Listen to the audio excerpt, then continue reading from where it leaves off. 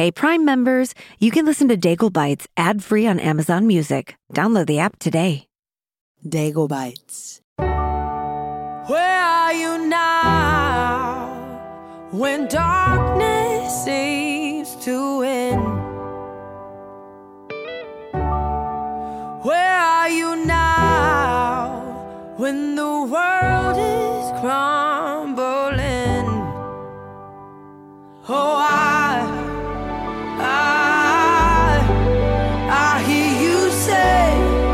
I hear you say, look up, child. Hey, look up, child. Hey, look up, child. Hey, look up, child.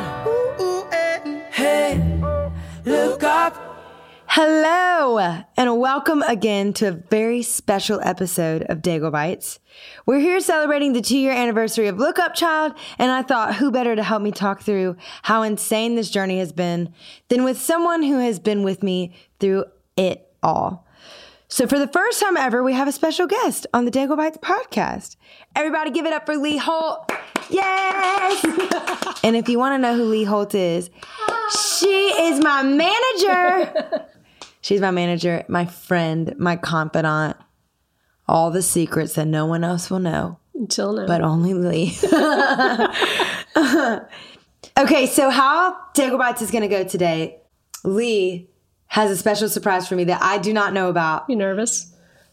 Maybe just a little bit. And she's going to ask me a bunch of questions. So, Lee, go ahead and kick it off. Okay, so what we're going to do today, I've got some questions for you. All right. But I created this, and we as a team have been talking about what the 2-year anniversary of Look Up Child means and the significance of the record. And the record, you and the record have won 13 major awards in the last 2 years. I didn't know that. I know, is that insane? Wow. Wait, which ones? Just think. I have a list of the awards. American Music Awards, Dove Awards, K-Love Awards, Grammy Awards, Billboard Awards. Holy moly. I know, when you see it like that. Yeah. That's shocking. Yeah. Off of one record. That's insane. Oh, yeah. Wow. And this is after you had won about 17 awards for How Can It Be? Wow. Well, good job, Look Up Child. You're slacking. Get better. I'm kidding. It doesn't count this year's awards that all the shows have been canceled. Yeah, so. that's true. But anyway, it's insane. So what we've done to kind of go back was we built a timeline of the record. All right. Which I think will surprise most people, that it started in October of 2015. And that's when you wrote You Say. And a lot of people have heard the story about how and when you wrote You Say. After an award show, and then you came over to my house and you played it for us at the house, and I remember crying immediately. It was the only time I cried in the last 5 years. You don't like my music. You never cry. My music doesn't work on you. Yeah, right. I'm kidding. Well, then if we go on to February of 2016, so you're out on the Winter Jam tour, and we're in Knoxville, Tennessee. And I remember you telling me a story that you had a vision for the record in Knoxville. I remember this. So can you tell everybody about what you saw in Knoxville? Yes. What I actually saw with my own 2 eyes was cinderblock peach walls in the bottom level of the arena where it was a gym, basically. And we were in one of the locker rooms as our dressing room. For everybody who thinks that like touring is this ultimate glamorous life and all the things, there are moments, but typically on a day in and day out basis, you're looking at like gym floors, a lot of, what are those showers called? Like the group shower, team shower. Gang shower. Like the team shower heads, so like where it's like 10 showers in one room. One room, bunch of heads. Yeah, it's like, oh gosh. But it's a lot of fun, and you really learn to appreciate what hot water is. Because it's not in every venue, that's for daggum sure. So anyway, so I'm in this locker room, and I remember saying, like, the label wants me to have a vision for this record. I have no idea what I'm doing. I have no idea what the vision is. But God, like, I need you to help me. I need you to give me some clarity on this. And I said, I'm going to get alone for a second. And I walked into the like area where people would hang their jerseys or whatever after they'd, you know, done a game or something.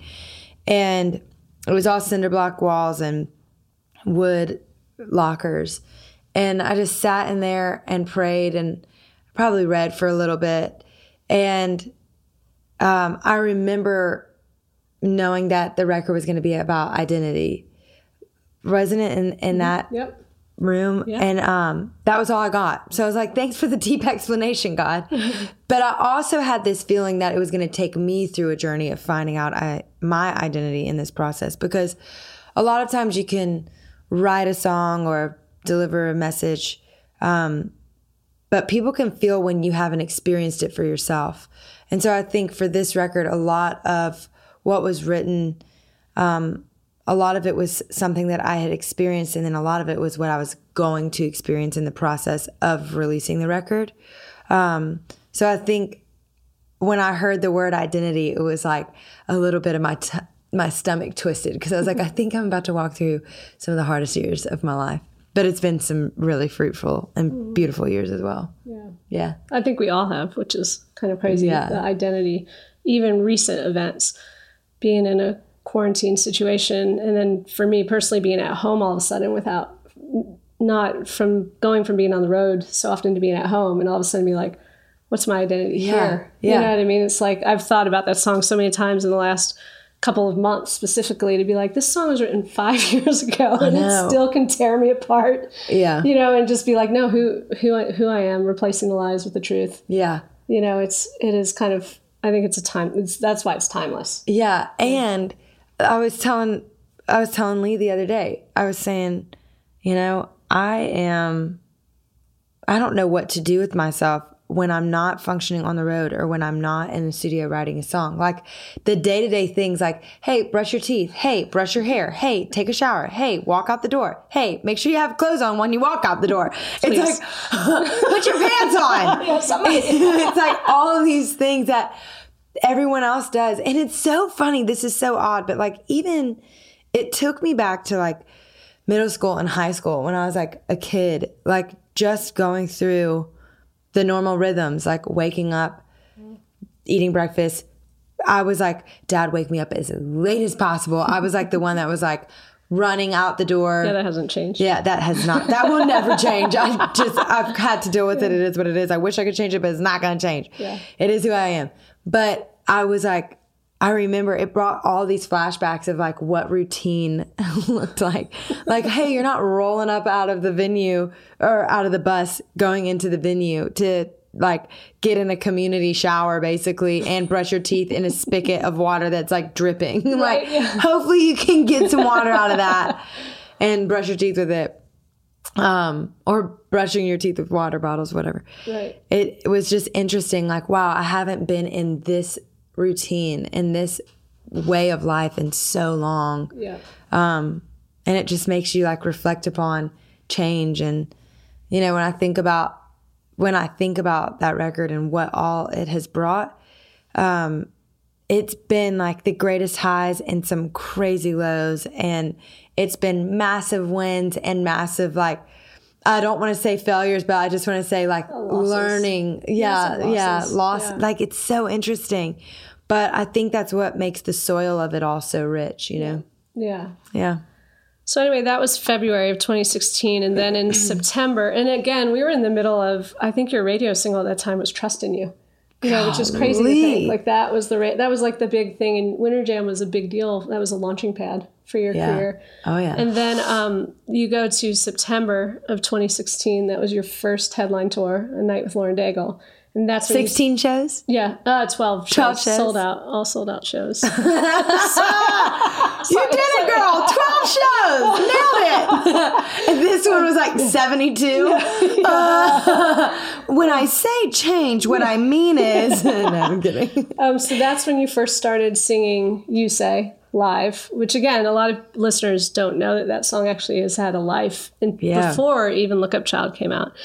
And then let's go to maybe one of the hardest moments for a manager. Oh, yeah. Let's talk about it, Lee. Christmas Day of 2016 when you sent a text. Oh, wow. I didn't even have the audacity to give you a phone call. No, hey, I'm going to drop a bomb, but it's going to be through a text. Merry Christmas. Welcome to the millennial generation. Gross. What did that text say? That text, how funny is this? This is great that you have a full printed out. For all the listeners, there is a full printed out documentation timeline of everything, of all of these events that she's mentioning. I want to take a year off. That was what I texted you. Like, hey, Merry Christmas. Merry Christmas. I've been learning about the harvest as I'm sitting out here hiding from my family because I'm about to lose my mind. It was literally, I remember it so clear. We had just gotten off of tour.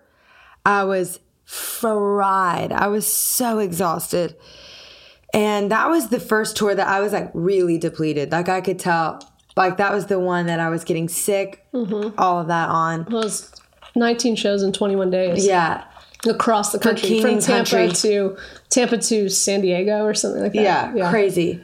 New York, all the way up to New York. Yeah. Chicago. Tampa, New York, Chicago, San Diego, then back to Phoenix. Golly. Yeah.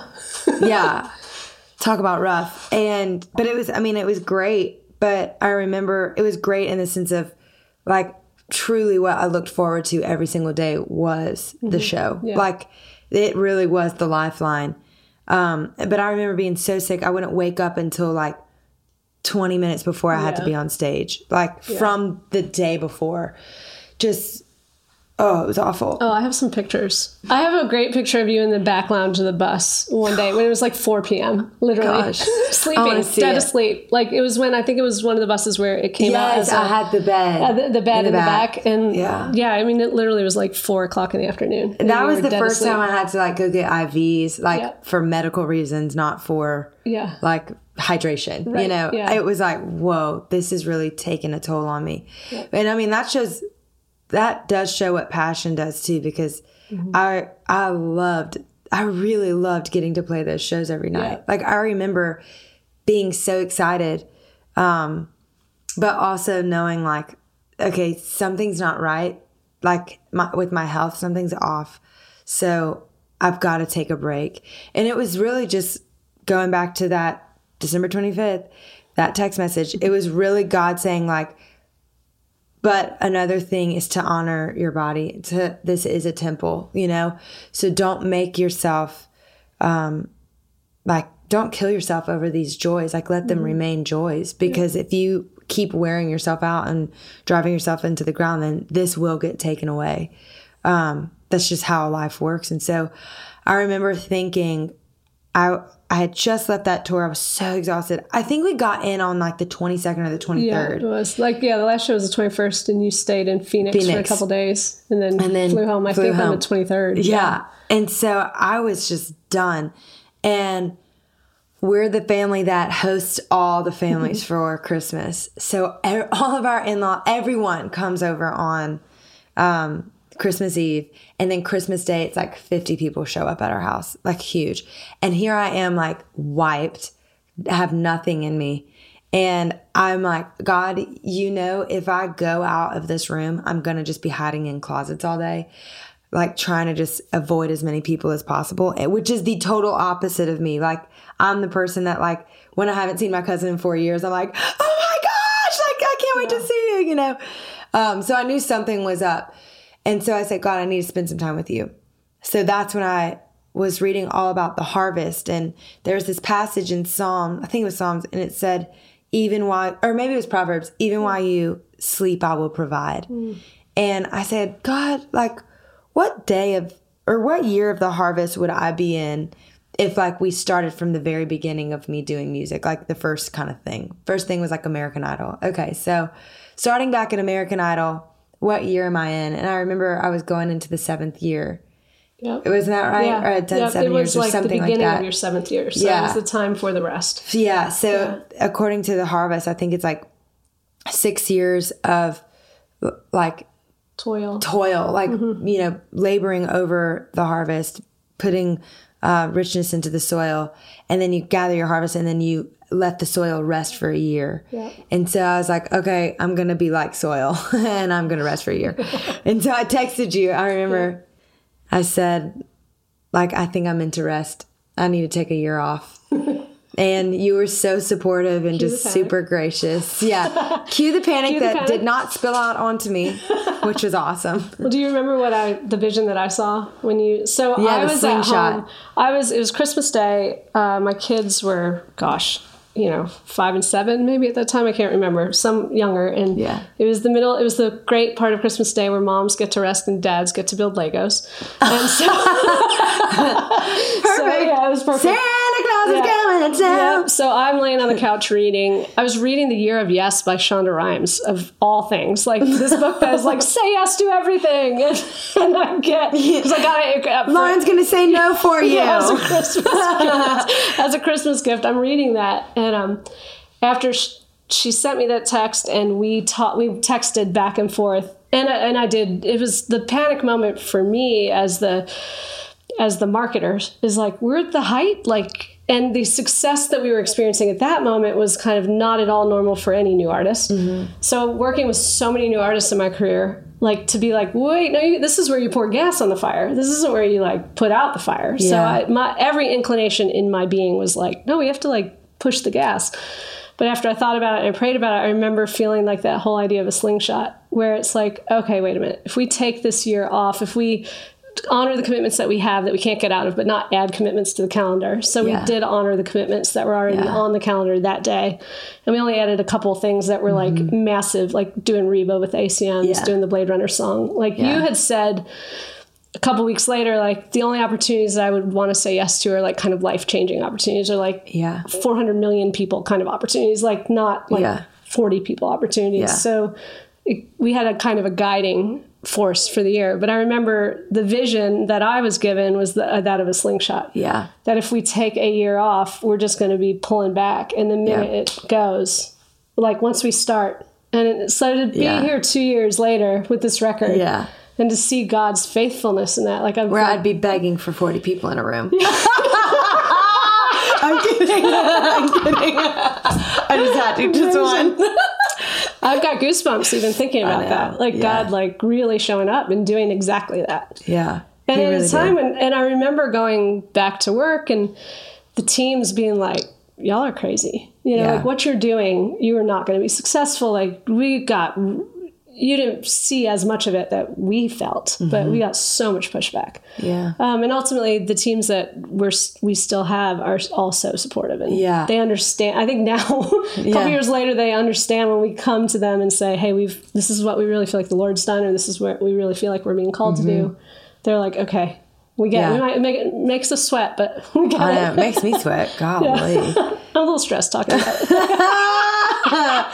I am so glad that it turned out the way that it did, though. Yeah, me too. Everything was just, all I needed was just a trip to Tulum. That was it. No, I'm kidding. I got to stay home and be with family. So good.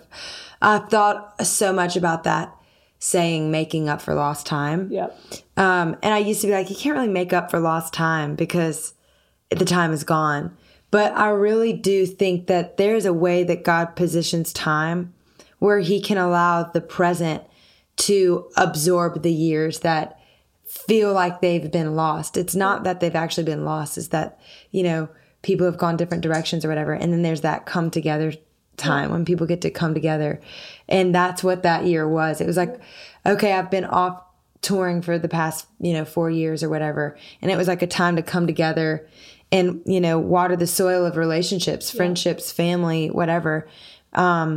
And it wasn't necessarily making up for lost time, but as much as it was expanding present time. Yeah. And so that allowed me to just like pour back into myself and then get back out there and do it again, Yeah. It's really good. Yeah, it's so good. So if we keep going on the timeline, for those of you who don't have it in front of you, in June of 2017, that's when you wrote Rescue. Yes. Which is kind of insane, again, how long the life of that song is. I know. And then we're going to skip the rest of 2017 because you were off doing nothing. You were off looking at the swamps in Louisiana. In January, you started writing. So when you started writing at that time, when you started writing in January, what was your hope to cross over the album? Like, what were your thoughts as it related to like crossing over? Yeah. I remember we kept saying that phrase, let's extend the 10 pegs. Like, let's try to make this record as wide and available for as many people as possible. Just to find truth and have hope and learn about Jesus, you know? And so I think there was some intentionality with it as far as the approach was not to eliminate people groups. But it wasn't like, hey, I'm going to change the lingo or I'm going to change things that I care about, as far as like, you know, God was still very present in this record. And like, I remember one of the guys that we wrote with, Paul Duncan, praying at the end of one of the sessions. And then out of that, this girl came. Like, so it was really interesting because there was a lot of very personal moments that happened on this record that were different from How Can It Be? And How Can It Be was wonderful, but I think How Can It Be was me like literally sitting at a computer and being like, so what is this? How do you record? Like what? Just having so green, having no perspective. And Look Up Child was like a little bit, it was just slightly more personal, I would say. You know? That's awesome. And on that note, we're going to kick it to one of your Q&A questions from Greenville, South Carolina. And the question was, how long did it take you to create the album Look Up Child? I want to know a secret? We had a rush order on that situation. From the time of writing the record and recording not only my vocals, but like every single amount of instrumentation, and then going into the producing was only 5 months. Now, the standard is about a year, sometimes 2 years. So you can see how expedited, how much faster we had to work, because Lauren likes to take time off. If I'm going to tour like this, when I'm done touring, I'm like, okay, I don't need to darken the doorway until at least 6 months. I'm just going to go in my little cocoon and hide out and paint or play in the mud because I'm from the swamp. And so after that, we had a deadline to meet, and we had to get it done in 5 months. It was fun. A lot of hours. I think I slept maybe 2 hours of the 5 months, but it was great. I wish I could say, like, we sat in the jungle in Bali in our bungalow and wrote for 9 months straight, and then we had a year to record and blah, blah, blah. What ended up happening is we had a mishap for one of the deadlines. So welcome to the real world, everybody. Like, this is what making a record looks like. Everybody's like, oh, it's glorious and simple. And it is. It is awesome because you get to tuck away and just stay in a creative space. And that's beautiful in of itself, you know? But there's also like external challenges that you face in the process. And one of those was just a miscommunication that it literally changed and derailed the entire record making process. Yeah, I left that off the time. Okay, cool. Yeah, that's not on the timeline. And there's no blame or anything like that. It literally but I think it was for the better, because what it did was put us under a pressure cooker. Mm-hmm. And we wrote, recorded, and produced, completed, whatever, the entire record within 5 months.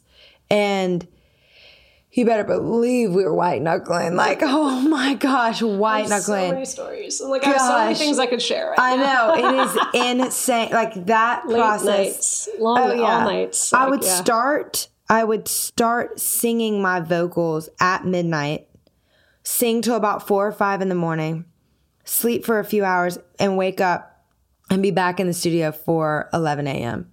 No, that's not true.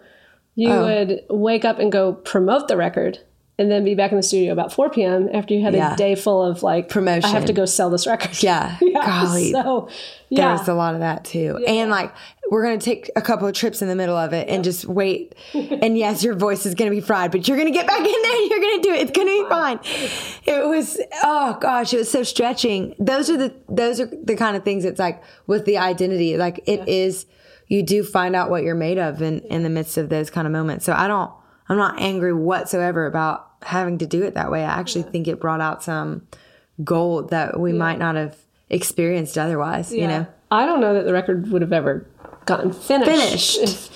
So next record, let's do it in 3 months. Perfect. We'll beat the previous timeline. Side note, and this wasn't on the timeline, but I was the day that you turned in the record, which that is on the timeline, June 29th. I was in California on vacation with my family. And Lauren and Paul were swimming at his house. Oh, I remember that. Like it was yesterday. I think I texted probably 4 to 6 times, solidly. No response. Called probably 4 to 6 times, no response. And I'm thinking, I'm just so ready to be on vacation. And I called and finally got you on the phone. And I said, Lauren, like, you have to upload the record like right now, or we will miss every day. Like the record will not come out on September 7th. And you're like, oh yeah, Paul's going to get it. I was like, no. It has to be uploaded right now. We've probably like actually already missed it. It had to be 5 p.m. Central Time. And it's already like 2:57 Pacific Time. I was in California. I know exactly where I was in the car driving. We were in La Jolla or La Jolla, however you say it. We were there. I know what the palm tree looks like. When I was like, we did all this work. Like, we've just broken every barrier to make this happen. And they're not going to upload the record. I remember standing at the edge of the pool and saying, Paul, you have to get out of the pool. Paul, like, no, they're calling me. They're saying, like, right now. Like, no, like, right now. Like, I remember being like, no, get out of the pool now. Like, I'm freaking out. Yeah. And he was like, no, I think I did it. And I was like, I don't know what's happening because I can't even, like, press the space bar correctly, you know? It was the kindness. There's a lot of kindnesses with so many people with this record because with the hope of it being excellent, like Paul and Jason and Lauren like spent every minute they could to make it a masterpiece. But we had a lot of kindnesses by all the label people. Like the reason why we had to get that record in was like not the mix guy, but one of the guys in the process to upload it to Spotify, Apple, iTunes. He was like staying late because he was leaving on vacation. This. And like so then we were like inconveniencing a guy who we've already completely inconvenienced. Oh my gosh. Yeah. But there's so many people that nobody ever sees. The behind the scenes layers upon layers upon layers upon layers of people who are like typing in all the information for the Grace Notes. So like when you put your CD in, like it says the name. Like those people are like standing by to get the masters of the album. And like you would never even know. I remember there was a day where you asked me, well, Lauren, when someone goes to put the record in their car, do you want it to say, look up child? Because it will not say, look up child on the screen if you do not turn this in. I did not raise my voice. You were just like, you did not raise your voice, but you're like, Lauren, I'm going to kill you. I'm going to die. So many things. Meanwhile, I'm like, at the frothy monkey, like, well, I'm just grabbing a latte really quick. I'm kidding. Oh, gosh. So much learning experiences. Okay, so we all start from somewhere, guys. Yeah. So on March 30th is when you sent over the piano vocals of the whole record. I remember listening. I think it was Easter weekend. I remember listening to it on an airplane on the way to Chicago.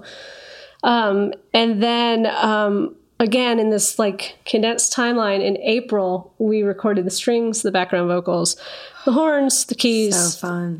And the BGVs. And this is a question from Shannon C. And it is about the BGVs on the album. Who and how many people sang the BGVs on the record? Okay, this is incredible. So first of all, recording this process was so much fun. Like genuinely just, it was a thrill. Getting to hear those strings, getting to hear everything go down. What might marvel everyone is that there were 2 BGV singers. Me, hello, spoiler alert, and Morgan Harper Nichols. Now, a lot of you may know who Morgan Harper Nichols is because of her Instagram. She has an incredible Instagram where she does a bunch of art and sayings. Yeah, she's so encouraging. And yeah, it's super encouraging. And I think she like works with anthropology and different like outlets like that, like just doing random art. It's really cool. She's amazing.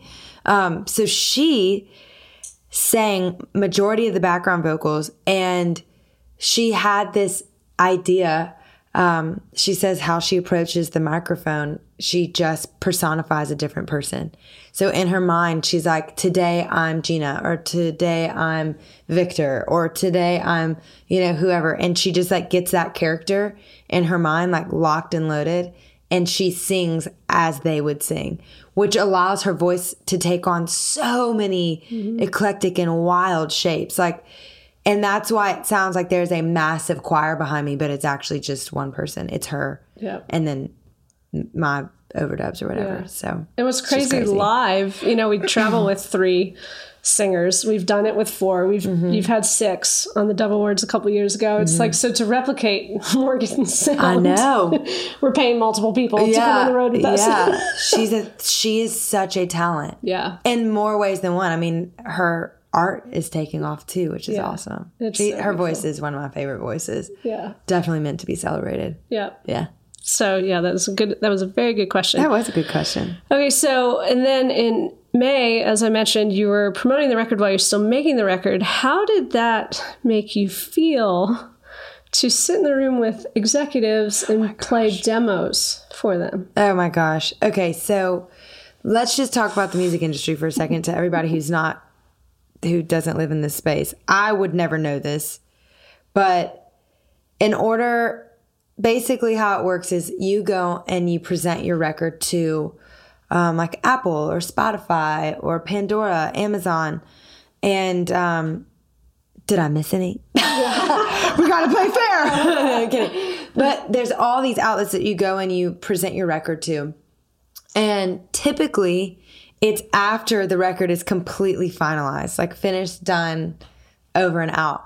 But our timeline was so jacked up that our promotion slots, like where you go and speak to these companies, it was in the middle of our record making process, which I don't know anyone that has ever happened to. Like that is so that is not the norm, because you want to present the best quality of work. You want to present it like finalized, finished, wrapped in a bow, looking beautiful. And you present that to them to give kind of the overall scope of what it's going to be like. And so these were like not the roughest, like it wasn't just piano vocal, but it was very early in the stages of recording. Not mixed. Not mixed. Super early in production and all of that.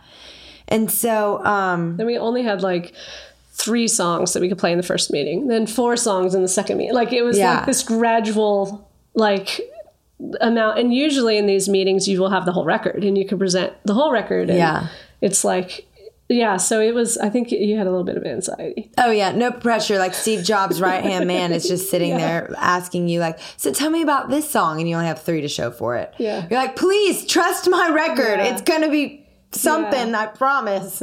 But it was actually really humbling, and it was really beautiful, because I feel like God always takes those moments where you're like, I've got to get all the T's crossed and the I's dotted, and he makes them human. And what I saw in those environments were people who were really open and versatile. Yeah. And it broke down walls that felt like, oh, if I didn't do this, then I was going to fail. Yeah. Whereas I feel like a lot of them were like, wow, this is taking a level of boldness to be able to give over a product that it's not finished. Isn't finished yet. It made you more human to them. Yeah. I think. Yeah, exactly. It just made it more real. Like, hey, I'm just a girl from Louisiana just trying to share some music with y'all.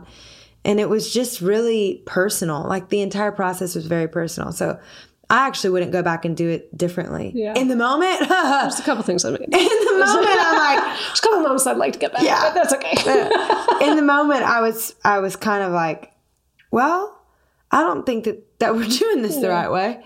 But looking back, I'm like, wow, I'll probably never get that experience again. No, we're not going to make those same mistakes. I'm like, oh, I kind of loved that it happened that way because it will probably only happen that one time, you know? For that, I love it. And if you think about it, You Say, the intro to You Say was different until the 11th hour. It was the way the demo, remember the demo version of You Say had a different keys intro. Yeah. And Paul changed it at like the 11th hour, like within a week, within 10 days probably of us turning the record. So you think all those people in the room heard a different version of You Say, which is not as powerful. It's so weird that key change that he made. Yeah. All he did was change the song. Yeah. He just brought the keys down. Yeah. And to a different register. To think like they all heard the song different than the song that it is. And, yes. You know, it's wild. I know. Like that. And that really did, like that change just really solidified that song in such a different way. But even to know like those people came around the record listening to it so early on in the phases of it all, that was really special. Yeah.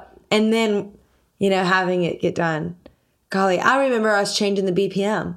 Yeah. Oh my gosh. We were literally like, that for people who don't know, music video. Yeah. Yes. Like, do we do, well, and for the song, it was like, do we do, you know, 0.5? Like, are we going to start introducing like half BPM measures? Yeah. Which, from my knowledge, is not very common. That's like how specific we were getting. Yeah. I learned a lot. I learned so much. So you did, that was very brave of you, with the demos. And so then, I do want to show you this. I have a little walk down memory lane. Oh, all right. Busting out the laptop. I would love to know how many cover comps you think we have for this record. I would say 42. Yeah, roughly.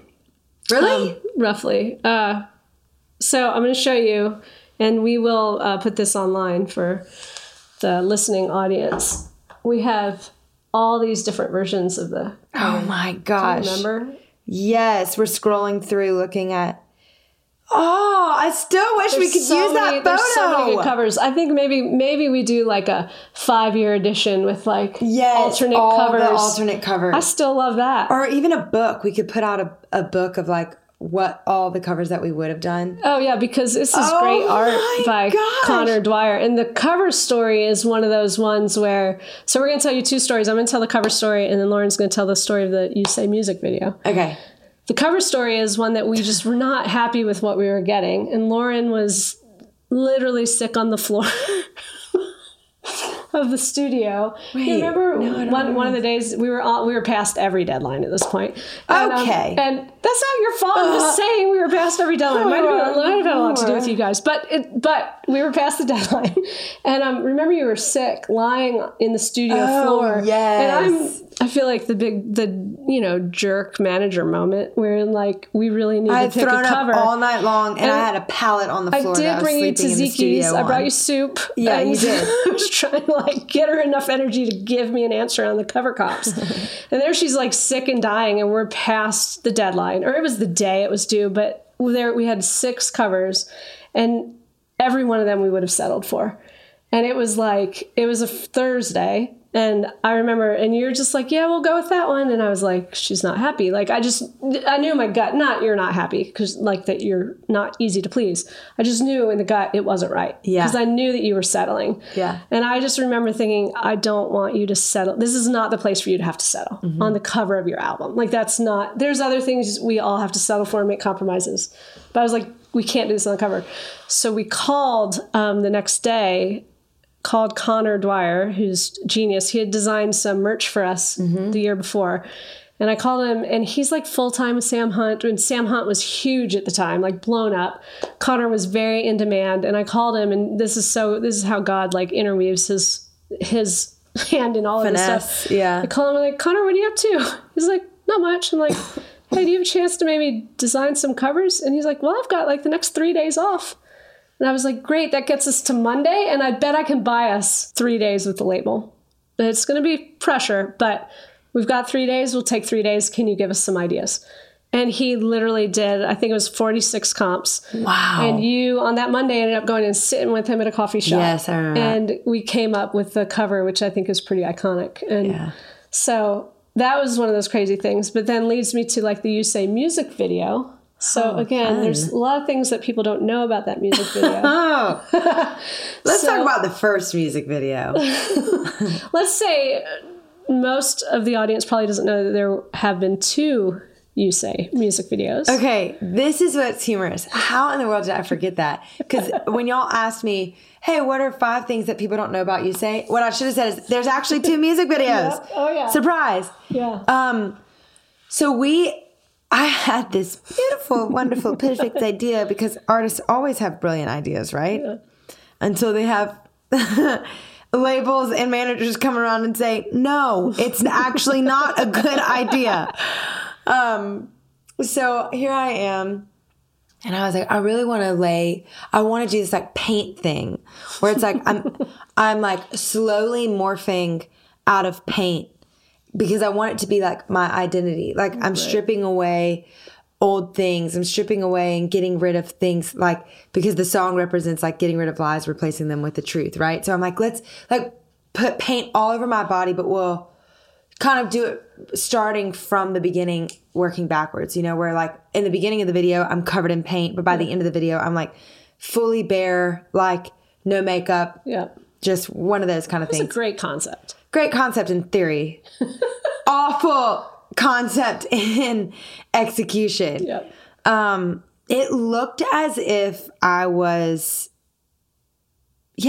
like freezing in a pool Nordic. of paint. Yeah, Nordic. It was, not that there's anything wrong with Nordic. I love Nordic. No, but it was not right. It was so... It didn't fit the album. left. It just didn't fit Look Up Child. Yeah. Can you imagine me like swimming in a pool of paint? But golly, was it fun. I can, because I've seen it. I loved it. Oh, the wardrobe. And I kept Can we show some of those photos? Yes, I kept we'll put some of those photos up. We'll put those photos up, because y'all have got to see, like, this is some serious BTS. Yeah. But I remember being so cold in that pool, and John Gray just coming over. Or was it Paul? John and Paul was there, too. Yeah, came out and we're like, hey. Yeah. Get out of there. Yeah. Like this is not gonna. Yeah. Come on. And then we had, what was it, 6 days or something to shoot. Well, that video was done well in time to make it. But again, same as the cover, we all watched it and we were just settling. So then we shot the You Say video on Monday, July 9th. And it was uploaded to all the services by that Thursday, July 12th, because July 13th was the release date. Here I am being ambitious by saying, 6 days. No, you had 3. No, 3. Yeah, so we called John Gray in, who Lauren had wanted to collaborate with for a long time. And John came in and has been our video guy ever since. Yeah. Shot that full day shoot. Gosh. Edit. At the studio. We were like, what are we going to do? It's like, we're going to walk around the studio, because that's where I've been for You Say. And it's the most personal and normal. Yeah. And I'm not swimming in pools of paint and trying to, like, execute these elaborate concepts. Right. I'm not a concept girl. Taylor Swift, you got it, baby. Yep. I wish. So, So anyway, just on timeline-wise, since we're going along the timeline, You Say came out on July 13th. And then we put the tour on sale. We sold out the tour in 3 days. That was crazy. Whoa. And then the first show in the Look Up Child era was July 21st. So we clearly did not realize how long this was going to go. Lee's bringing out the gems. I'm a storyteller. Hello.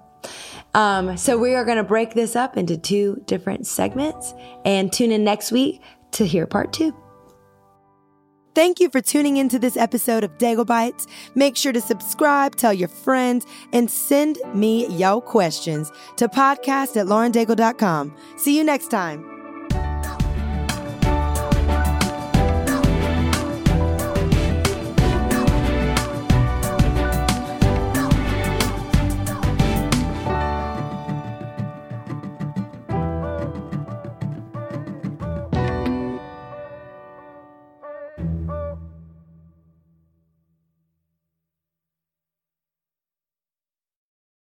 Hey, Prime members, you can listen to Daigle Bites ad-free on Amazon Music. Download the Amazon Music app today. Or you can listen ad-free with Wondery Plus in Apple Podcasts. Before you go, tell us about yourself by completing a short survey at Wondery.com/survey.